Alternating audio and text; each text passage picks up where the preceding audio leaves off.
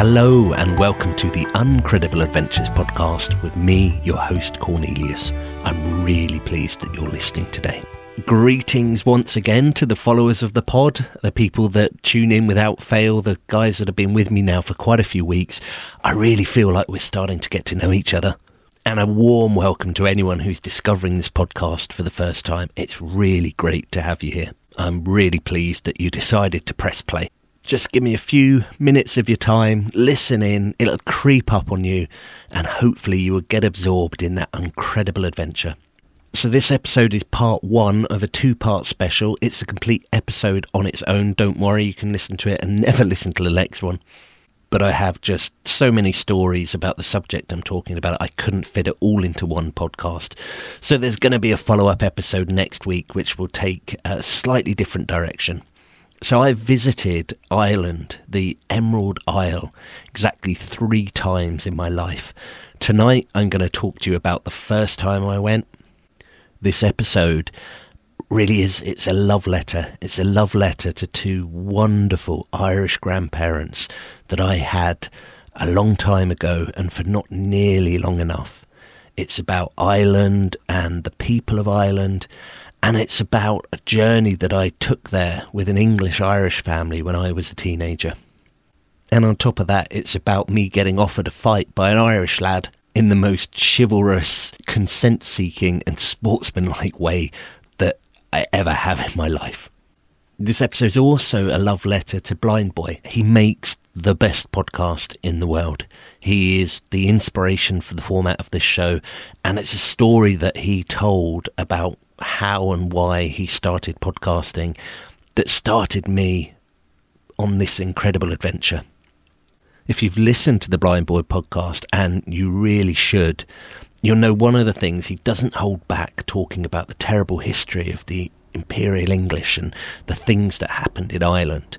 And it can be quite hard listening at times, and I'm an Englishman.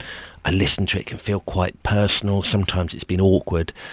So this episode is happy, it's jolly, it's funny. The next episode, I'm going to lean a little bit into that painful history, a little bit of that awkwardness, and I'm going to talk about the history of a place called Kilmainham Jail in Dublin, which is a place I visited the second time I ever went to Ireland. So a bit more historical fact on the next episode if that is your thing, but don't worry, plenty of laughs thrown in, some really funny stories from the third time I ever went to Ireland. But that's for next week. This week, we're ready to go. It's time for you to relax, get comfy, join me in this episode. It's called The Father of All Fenlons. And when you get to the end, it would be absolutely cracking if you gave me a shout on Twitter. I'm Cornelius. My Twitter name is @UncrediblePod. Welcome to Uncredible Adventures.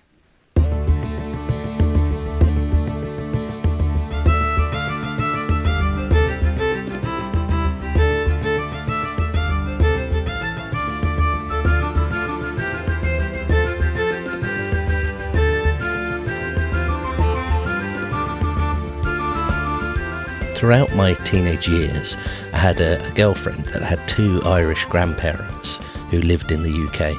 And they were an incredibly close-knit family, very much the grandparents. They lived close by, they were really involved in everything that their grandchildren did. Very, very close family. So I got very close to them, and it was my absolute pleasure and good fortune for a number of years, through some of my most important formative years, that effectively I had these Irish grandparents. And I absolutely treasure that time. I treasure these people, wonderful people, and a wonderful part of my life.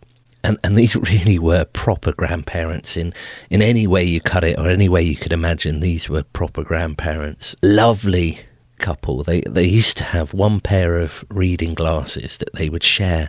So depending on who was trying to read the newspaper or look at a menu or had something to do, they constantly passing this one pair of glasses back and forward to each other. And I'm sure they could have afforded, I'm sure they could have managed to get their hands on another pair, but it was one of the things that gave them a bit of a bond. It was something that gave them a reason to talk. It made them share that experience, and that's absolutely a goal I think I have for a relationship, is to be with someone that you can share a pair of glasses with. So only one of you can see at a time.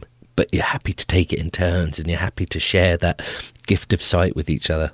My absolute favourite story, or my favourite memory, was one time they bought a sachet of kettle descaler. So a little sachet that's got some white crystals in. I think they're just citric acid or something like that, similar, but a little sachet of white crystals, and you put them in your kettle. And the instructions are, you put them in the kettle, you fill the kettle with water, you boil it, and then you pour it away. And then you put fresh water in, I think, and you boil it again and pour it away. And then I think a third time, to get rid of any last residue, you fill the kettle with water one last time and you pour it away. By which point all of the lime scale and all of the grime should be gone from your kettle. It's sparkling clean and you can continue to use it. So they bought these sachets, put them in the kettle, boiled it, poured it away, filled the kettle up for the rinse or the first rinse that you have, left it to boil, and then forgot what they'd done. And one of them made a cup of tea with this water that was effectively the second boil after they'd poured away the descaler tablet. And it wasn't until they'd both sat down and finished their cup of tea that it suddenly struck them. They suddenly realised, wait a minute, we've drunk the kettle descaler. We didn't pour it away. We drunk it. And in that moment, they were, bless them, they were overcome immediately by the sure knowledge and the absolute certainty that they'd poisoned themselves. They'd drunk some kind of deadly poison, and it was only a matter of time. They only had maybe minutes, maybe hours left on this earth. Now, of course, as far as I'm aware, even back in the days when they used to put lead in paint and asbestos in everything, I'm pretty sure they wouldn't use anything poisonous in a kettle descaler. But if you put yourself in their shoes and you imagine if you knew you had just drunk poison and you thought that was it, how would you act? What would you do? What self-preservation? How would you go berserk running around? Would you be ringing ambulances? Would you try and make yourself vomit? All of these things you might do. But the way that these grandparents acted to this tragic and untimely news was with a rare type of stoicism, a kind of a resignation to fate. And, well, we've had a good innings, we've had a good life, it's a terrible mistake, but this is what happens. So they acted very, very calmly. They had the conversation. They both agreed that this was it. So they went upstairs, put on their best clothes, put on their Sunday best, checked that the house was tidy, went downstairs, sat in their chairs, held hands across the chairs, and sat there and waited to die. And it was in exactly this position that a few hours later, one of the uncles called round, and when they didn't answer the door, he let himself in with his key and went through to the back room where they were sitting with the lights off as it was starting to get dark in the evening, just sitting there peacefully, waiting for the end to come. And when he asked him, he said, what's happened? And they explained to him, look, this is terrible news. We didn't want you to find out like this, but we've poisoned ourselves. And we're just waiting for the end to come. And quite quickly, I think they established, look, no, you're absolutely fine. The worst that you've done is that your cup of tea probably tasted not very nice. You're not even going to get an upset stomach from this. You're absolutely fine. And the questions came off like, said, why didn't you call someone? Why didn't you try and call someone for help? Or why didn't you call an ambulance? Or why didn't you do that? And the answer that the grandma gave and consistently gave whenever we spoke about this, we spoke about it a lot because everyone found it really funny. She'd say, and I'm not going to do the accent. I'm not going to do that throughout this entire episode, which is about Ireland. But she said, you can imagine the accent. And she said, we didn't want to make a fuss. We didn't want to bother anyone. Now, I don't know if you've got grandparents or if you're fortunate enough to have grandparents, but if you do, and that story doesn't make you want to pick up the phone now and give them a ring and see how they're doing, I don't know what will. But they were really interesting history talking to both of them. They both came from different parts of Ireland and met once they'd come over to the UK. But the granddad always told the story, and I don't know how much of it was true. He was an incredible storyteller. He always had a quip or a joke, and he he had loads of things to say. But he used to tell the story. He grew up in a pretty rural part of Ireland where there wasn't much opportunity. But he was a fiercely intelligent man, had a really strong wit and character and a burning intelligence. But he said that he got to about the age of 12 or 13, and the school that he went to, effectively they said to him, look, we've taught you everything we know. You've learned the entirety of the knowledge that we can share with you at school, and it's time for you to go and leave and get some work. We can't teach you anymore. So you can imagine this character who was definitely an intelligent man, fiercely intelligent man, with very little education. He could read and everything like that, but he had no love for academia. He'd never been embraced by academia. He used to just take life as it came, and where he did use his brain was all around interacting with people and jokes and quips and funny things like that. But you can imagine the challenge for someone like that, moving from Ireland, where they had virtually no opportunity, to England without any qualifications and with a small amount of education. But he did various things. He used his gift of the gab, and he ran a small business very successfully. And it remained a small business, but I think that's the way he wanted it, and it supported a comfortable but modest lifestyle that they lived. And that's incredible, really, when you think how rough the world is and how hard it is to get along. That was no mean feat, particularly when you think how hostile England and the UK was. This is the time we're talking about, the 60s or maybe slightly earlier, the no blacks, no dogs, no Irish signs everywhere. It's certainly not a welcoming place. Nevertheless, he persevered. They had a number of children, some of whom were incredibly successful, reached very high levels in executive jobs, and it just goes to show, I think, really the potential that was there, and given a proper education, how far that intelligence that was genetically passed on could take someone. He was a very old-fashioned type of guy. Everything was proper, so he was always dressed very smart in a kind of tweedy type of way, but always wearing a jacket, always wearing a tie, always wearing a shirt and slacks. I guess them. I don't know what that means, but what I would call slacks, trousers with elasticated waistbands. He was a drinker. He loved a pint. He loved the pub. He had an absolutely magnificent beer belly. And he was also, I think, about 5'4" tall. So you get the picture here of a chap who was dressed in an old-fashioned suit, always dressed smart, with his hair, his white hair, full head of white hair, slicked back, just over 5 foot tall, like a little sort of Humpty Dumpty man. And he was always looking for the crack, always looking for a joke. He was the most avidly social person you've ever met. And one of my previous podcasts, I've talked about some of these things about the map is not the territory, and how you get what you're looking for, and how the brain perceives and takes a picture of the world around you based on what it expects to see, and then only delivers to you or primarily delivers to you things that confirm what you're looking for.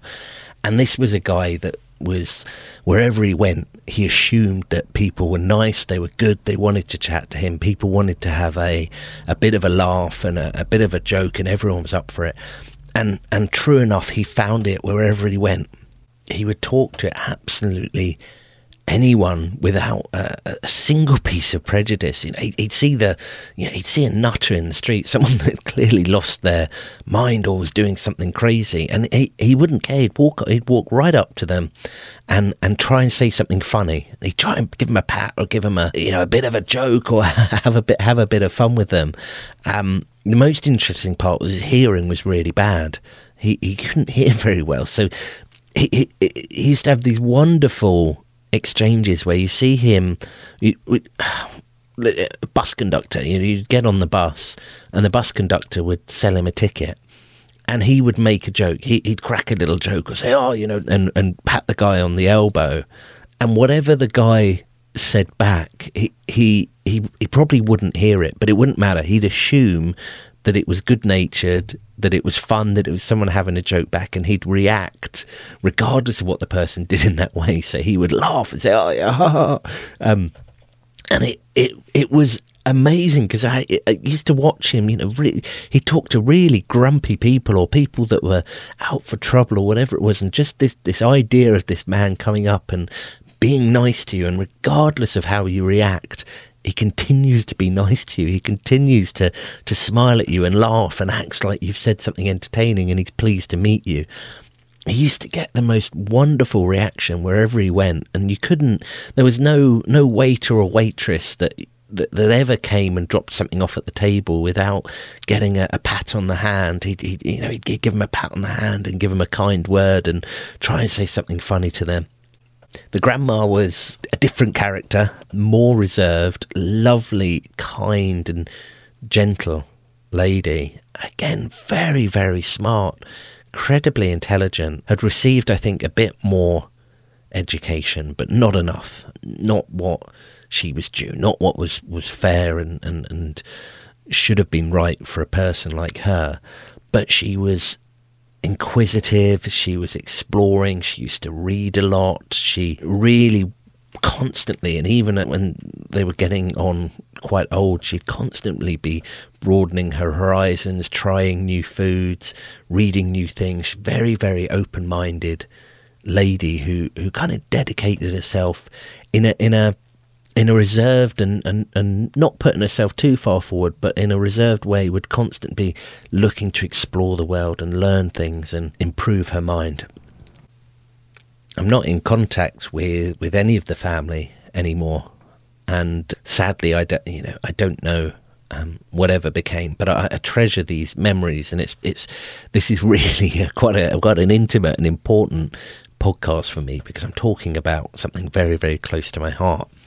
But there's a good story attached, so that the grandfather could trace his heritage, or he could trace his blood back all the way to 1879.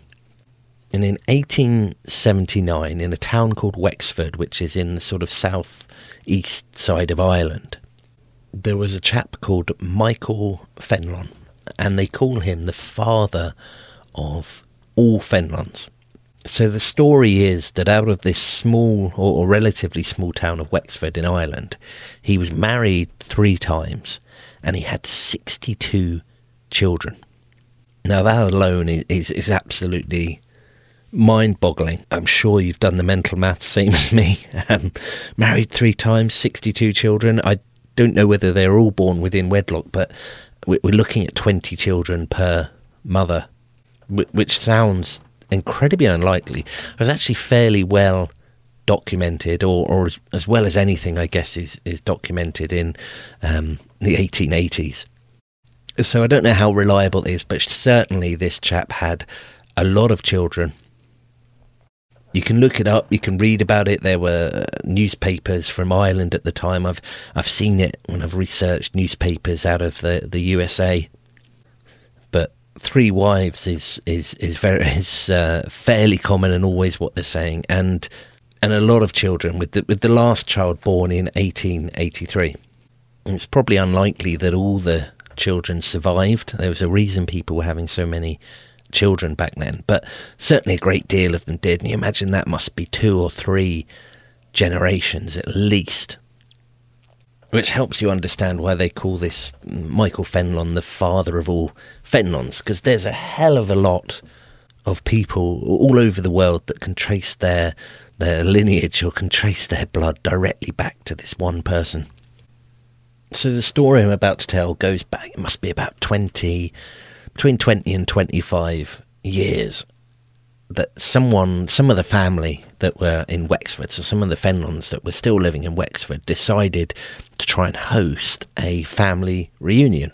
A couple of generations down the line, those 62 children had gone out into the world, and there must be thousands of people across the world. And it occurs to me, actually, as I'm saying this, that I don't know how, I can't fathom how this was organised. I can't work out how this must have come about, because this was way before the internet, this is before mobile phones, certainly before the internet. There was no Facebook. and that's kind of struck me. I've gone a little bit off piste here because I've just realised, how on earth do people communicate? How did you share news like this? I don't know, and I wish I did. And do you know? Do you have any idea how did something like that used to get off the ground? But anyway, whatever the method was, the family heard about it. They heard about this reunion, and decided to have a family trip back to the homeland, back to Ireland for a week, to go to this family reunion, which originally they were trying to make it a Guinness Book of Records thing. That never panned out. I'm not sure entirely why, but nevertheless, we packed up and we decided to go to Ireland. It was my great pleasure to come along as one of the grandchildren. And so a big group of us, there were several uncles and their children who were the same age as me, and also one of the granddad's brothers. He had several, but I think the brother he was closest with, we all decided to go. So we bundled into several cars in a convoy, drove across the UK and across on the ferry to Ireland. And I don't know if you've ever been on the ferry across the Irish Sea, but it's pretty choppy. It's a choppy sea. It's quite a rough crossing. But it was wonderful. It was all part of the adventure, and great to see the granddad and his brother. As we went across, they were really regressing back to their childhood. These men, I think the excitement of going back to Ireland, you could see it kind of reignited something in them, a long part of them that they'd put behind them for a long time, and they started getting very giggly. They were chatting with each other. And they started also to get a bit boisterous. I remember someone did a tea run, and I asked for a hot chocolate, and they were both absolutely sniggering and laughing to each other. The idea of me, a man or an adolescent, ordering a hot chocolate. Well, they were doing the proper thing. They were sinking pints the entire journey, and the granddad was a drinker. And the granddad's brother was also a drinker, and most of the uncles were as well. And I don't know whether this is true, but this is certainly the story they told me, that they had learned to be drinkers from their father. He was a big drinker, and that was a result of World War One. Apparently they found it this is what they told me. Again, I haven't fact-checked this, but this is what they absolutely swore, that their father was in World War One on the front lines, and at that point, at one point at least, they couldn't get any food out. Very, very difficult to get food out to the front lines. But what they could get was barrels of Guinness. So they used to transport barrels of Guinness out to the front line for nutrition, for the nutritional value for the troops on the front line. And when these troops came back from the war, having experienced the horrors of war and having existed for large periods of time with nothing but Guinness in you, so several pints a day, they all came back with a taste for the drink. Now, my memories of Ireland are a little bit hazy, partly because I was almost old enough to have a drink, probably not quite, but in that part of Ireland it could let it slide, but also because so much time has gone past. But some things are very, very clear in my head. So I was buddied up with one of the uncles. I was buddied up with Uncle Fionn, who had a fierce temper. He was a very fastidious man, again, always dressed in a suit, but liked everything to be just so, everything proper. His shoes were always incredibly well shined. Everything had to be neat and tidy. Everything had to be perfect. He had absolutely no time for fools or anyone who had a difference of opinion. But I was buddied up with him, and we went to stay in a little B&B, and we arrived, and I was to share a room with him, and various other people were cuddled up. Various other people were coupled up. And I remember being very, very careful to make sure that I was acted in no way like the teenage boy I was. Make sure I was very, very neat, that I kept the room tidy, that I was quiet, just to try and not get on the wrong side of this Uncle Fionn. I do remember every day, everywhere we went, so we stayed in a couple of different B&Bs there, and every day in every place it was always an Irish breakfast. So an Irish breakfast is similar to what I would call an English breakfast, so bacon, eggs and sausages, baked beans and mushrooms, tomatoes, all the rest. But the one thing that was always on it was white pudding, which I don't think I've ever seen before, and I haven't seen since. And it's very, very similar to black pudding, only it's white, or it's sort of beige coloured. And I think from what I've read, it basically is black pudding, but without the blood in it. But clearly that was a really important bit, because that would you could not have a breakfast in Ireland that wouldn't have both black pudding and white pudding. But we had a lovely few days in Ireland. I don't really recall what we spent the days doing, but the evenings we visited pubs, and it's a really interesting pub culture in Ireland. Some of the pubs don't all look like you'd expect them to. So some of the pubs that we visited were literally like someone's front room. And I spoke last week, was it, or the week before, I was talking about having a dentist that had the surgery in his front room. Well, in this part of Ireland, and again, I don't know how common this was, but you would have a tiny pub that was literally someone's front room with, we were quite a big group, so it was about 11 of us, and we'd go in some nights and completely fill a front room where someone would come through and be serving beer. And it's really interesting because I've started to see you have a few micro pubs popping up here and there. There's one in Dorchester that I've seen that is a very, very small pub, and this was almost there before that. But we also went to some bigger pubs, and some of the things that happen in these pubs are things straight out of the movies, and it's the only place I've ever experienced it. And one of them was that you would just generally have people singing and dancing, not paid professionals, not entertainment to be put on, but just this sense of community and this sense of togetherness, that when you're in the pub and everyone's had a drink, someone would start singing and the entire pub would join in. And it is honestly one of the most fantastic experiences that I've ever had in my life. And again, this is 25 years ago, so is it still like that? Can you still find places? I'd like to think you can. But I remember being really, really into it, this idea that the granddad used to, he always used to try and sing, and a couple of times he'd start singing different songs in pubs, and you'd find almost the entire pub joining in. Some of them were really mournful and slow and sad songs. Others were jolly and much more upbeat, and people would be beating out a drum on the table, and people would be climbing up, dancing around, clattering. I'm not sure if anyone actually danced on the table, but it definitely felt like people did. People would definitely be dancing. And then a lot of the songs were catchy enough, certainly for me to sing along to bits and, learn a chorus and get involved whenever it came through. And at one point I'd had a couple of pints and my head was spinning, and I realised that I could start a sing-song. I could actually lead one. Now, obviously I don't know any songs, Irish songs at all. And I was racking my brain trying to think, well, what's the closest that I can think of? What's an appropriate song, a crowd like this or an audience like this, something that sounds like it? And the only song that I could come up with was You'll Never Walk Alone by Jerry and the Pacemakers. And it had that, it's got the sort of long syllables, the long words, and it felt like something I could sing at the top of my voice. And I stood up, emboldened by a few pints. I stood up and I started to sing, and sure enough, slowly people joined in the pub. Enough people knew it, and we had a big sing-song. It was one of the greatest moments of my life, to be in a pub at 15 or 16 years old, or however old I was, having had a few pints and leading a sing-song.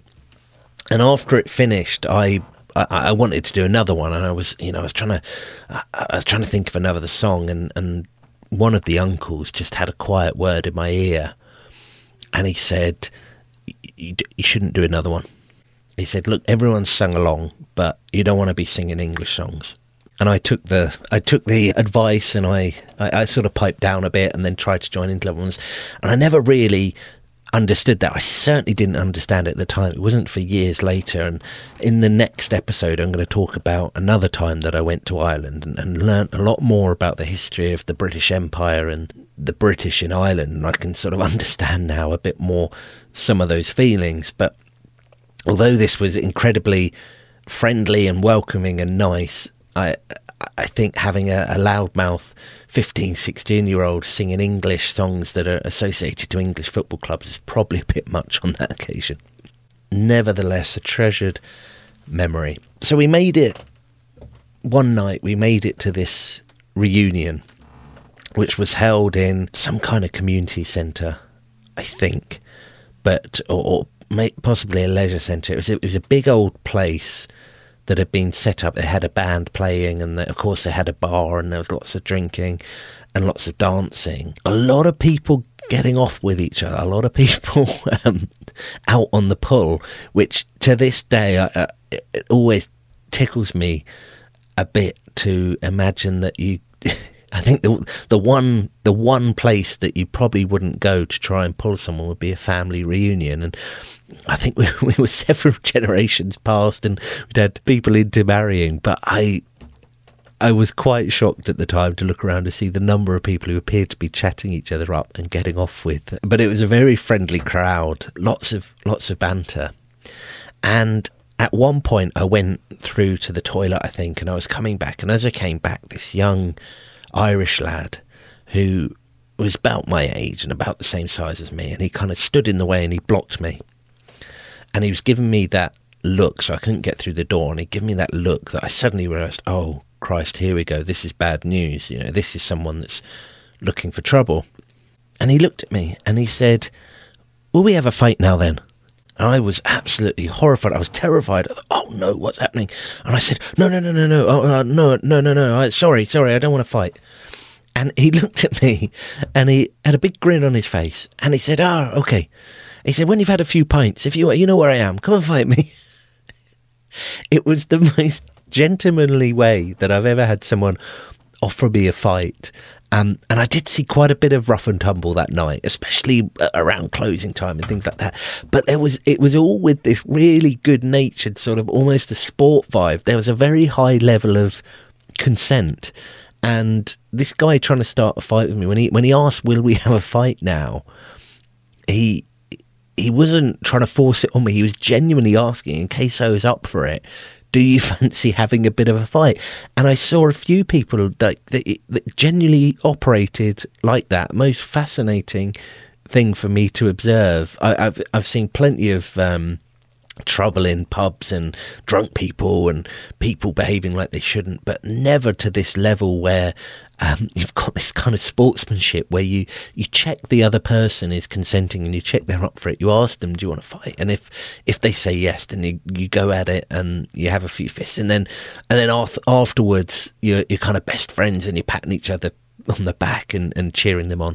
I didn't take him up on the offer. Part of me kind of wishes I think you don't know yourself unless you've been in a fight, and what a nice opportunity to be able to have a pub fight in such a friendly atmosphere with someone that is wishing you well and sees it as an act of sport. But nevertheless, when the party was over, we walked our way back. I had obviously Uncle Fionn with me, so there was never too much trouble. He was fiery enough to scare off anyone that really did have malevolent intent, and I went back to being very, very quiet and very, very neat. And I think that one of the greatest compliments I got on the last morning when we were packing up and it was time to go, and we'd have a lovely time, and I'd really bonded with this uncle, and he said to me, I don't like kids, you're okay.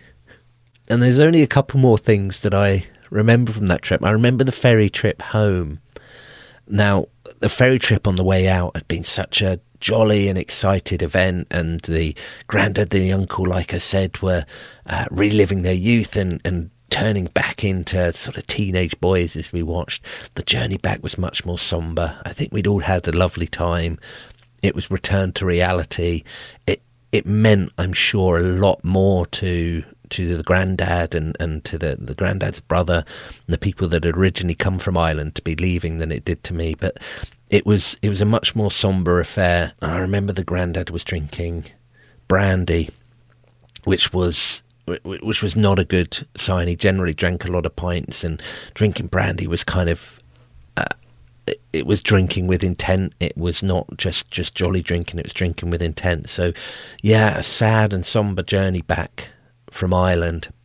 And we got off the ferry and we got back into the car, and I was in a car with Uncle Fionn was a passenger with me in the back, and I think one other and a couple of people in the front. And we waited or Uncle Fionn waited until we got on the motorway, and everyone was tired at this point. It'd been a long trip. We'd all had a few late nights and a few things to drink, and looking forward to just getting home to our beds and sleeping off this sad mood. But Uncle Fionn waited right until we hit the motorway to announce, I need the toilet. I got to go to the toilet. So everyone kind of groaned and said, oh, look, we've only just got going. But okay, but no one dared challenge him. So the next services we came to, the driver of the car took us off and parked up in the services, and we all sat there in the car and waited.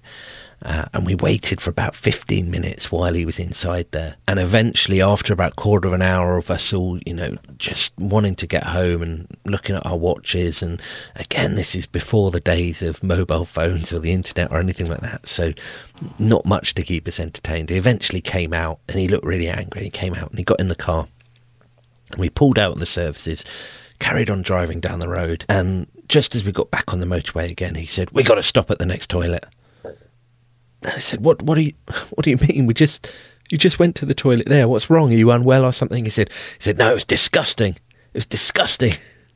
It was dirty. I'm not going to toilet in there. So another 15 minutes we went down the road, and the next services we had to pull off again so he could go in and use the toilet. And presumably, I didn't get a report on that one, but presumably it was okay, because when he came out, we all got back in the car. We all headed off again and headed back. So that was my first ever trip to Ireland at a really impressionable age. The standouts for me were these, and it's very stereotypical, but this is genuinely my experience of these cosy pubs, pubs in people's front rooms, or really cosy atmosphere pubs where people go to be sociable, people go to talk to each other. You don't see that so much. Even nice pubs in the UK, generally you go there to talk to people unless it's a big party pub or something, but a quiet evening pub without music. But over there, it's all about the social aspect. It's all about sharing and talking to people, and the sing-songs are all part of that. So wonderful pub culture.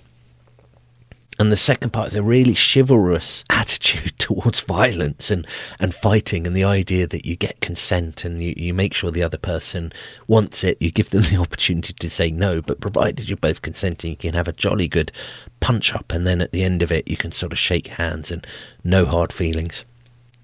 But that is the end of this episode. I hope you enjoyed it.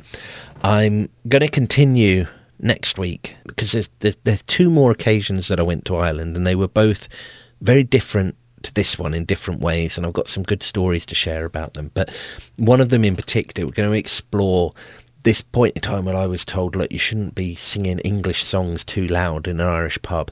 And it didn't mean much to me at the time.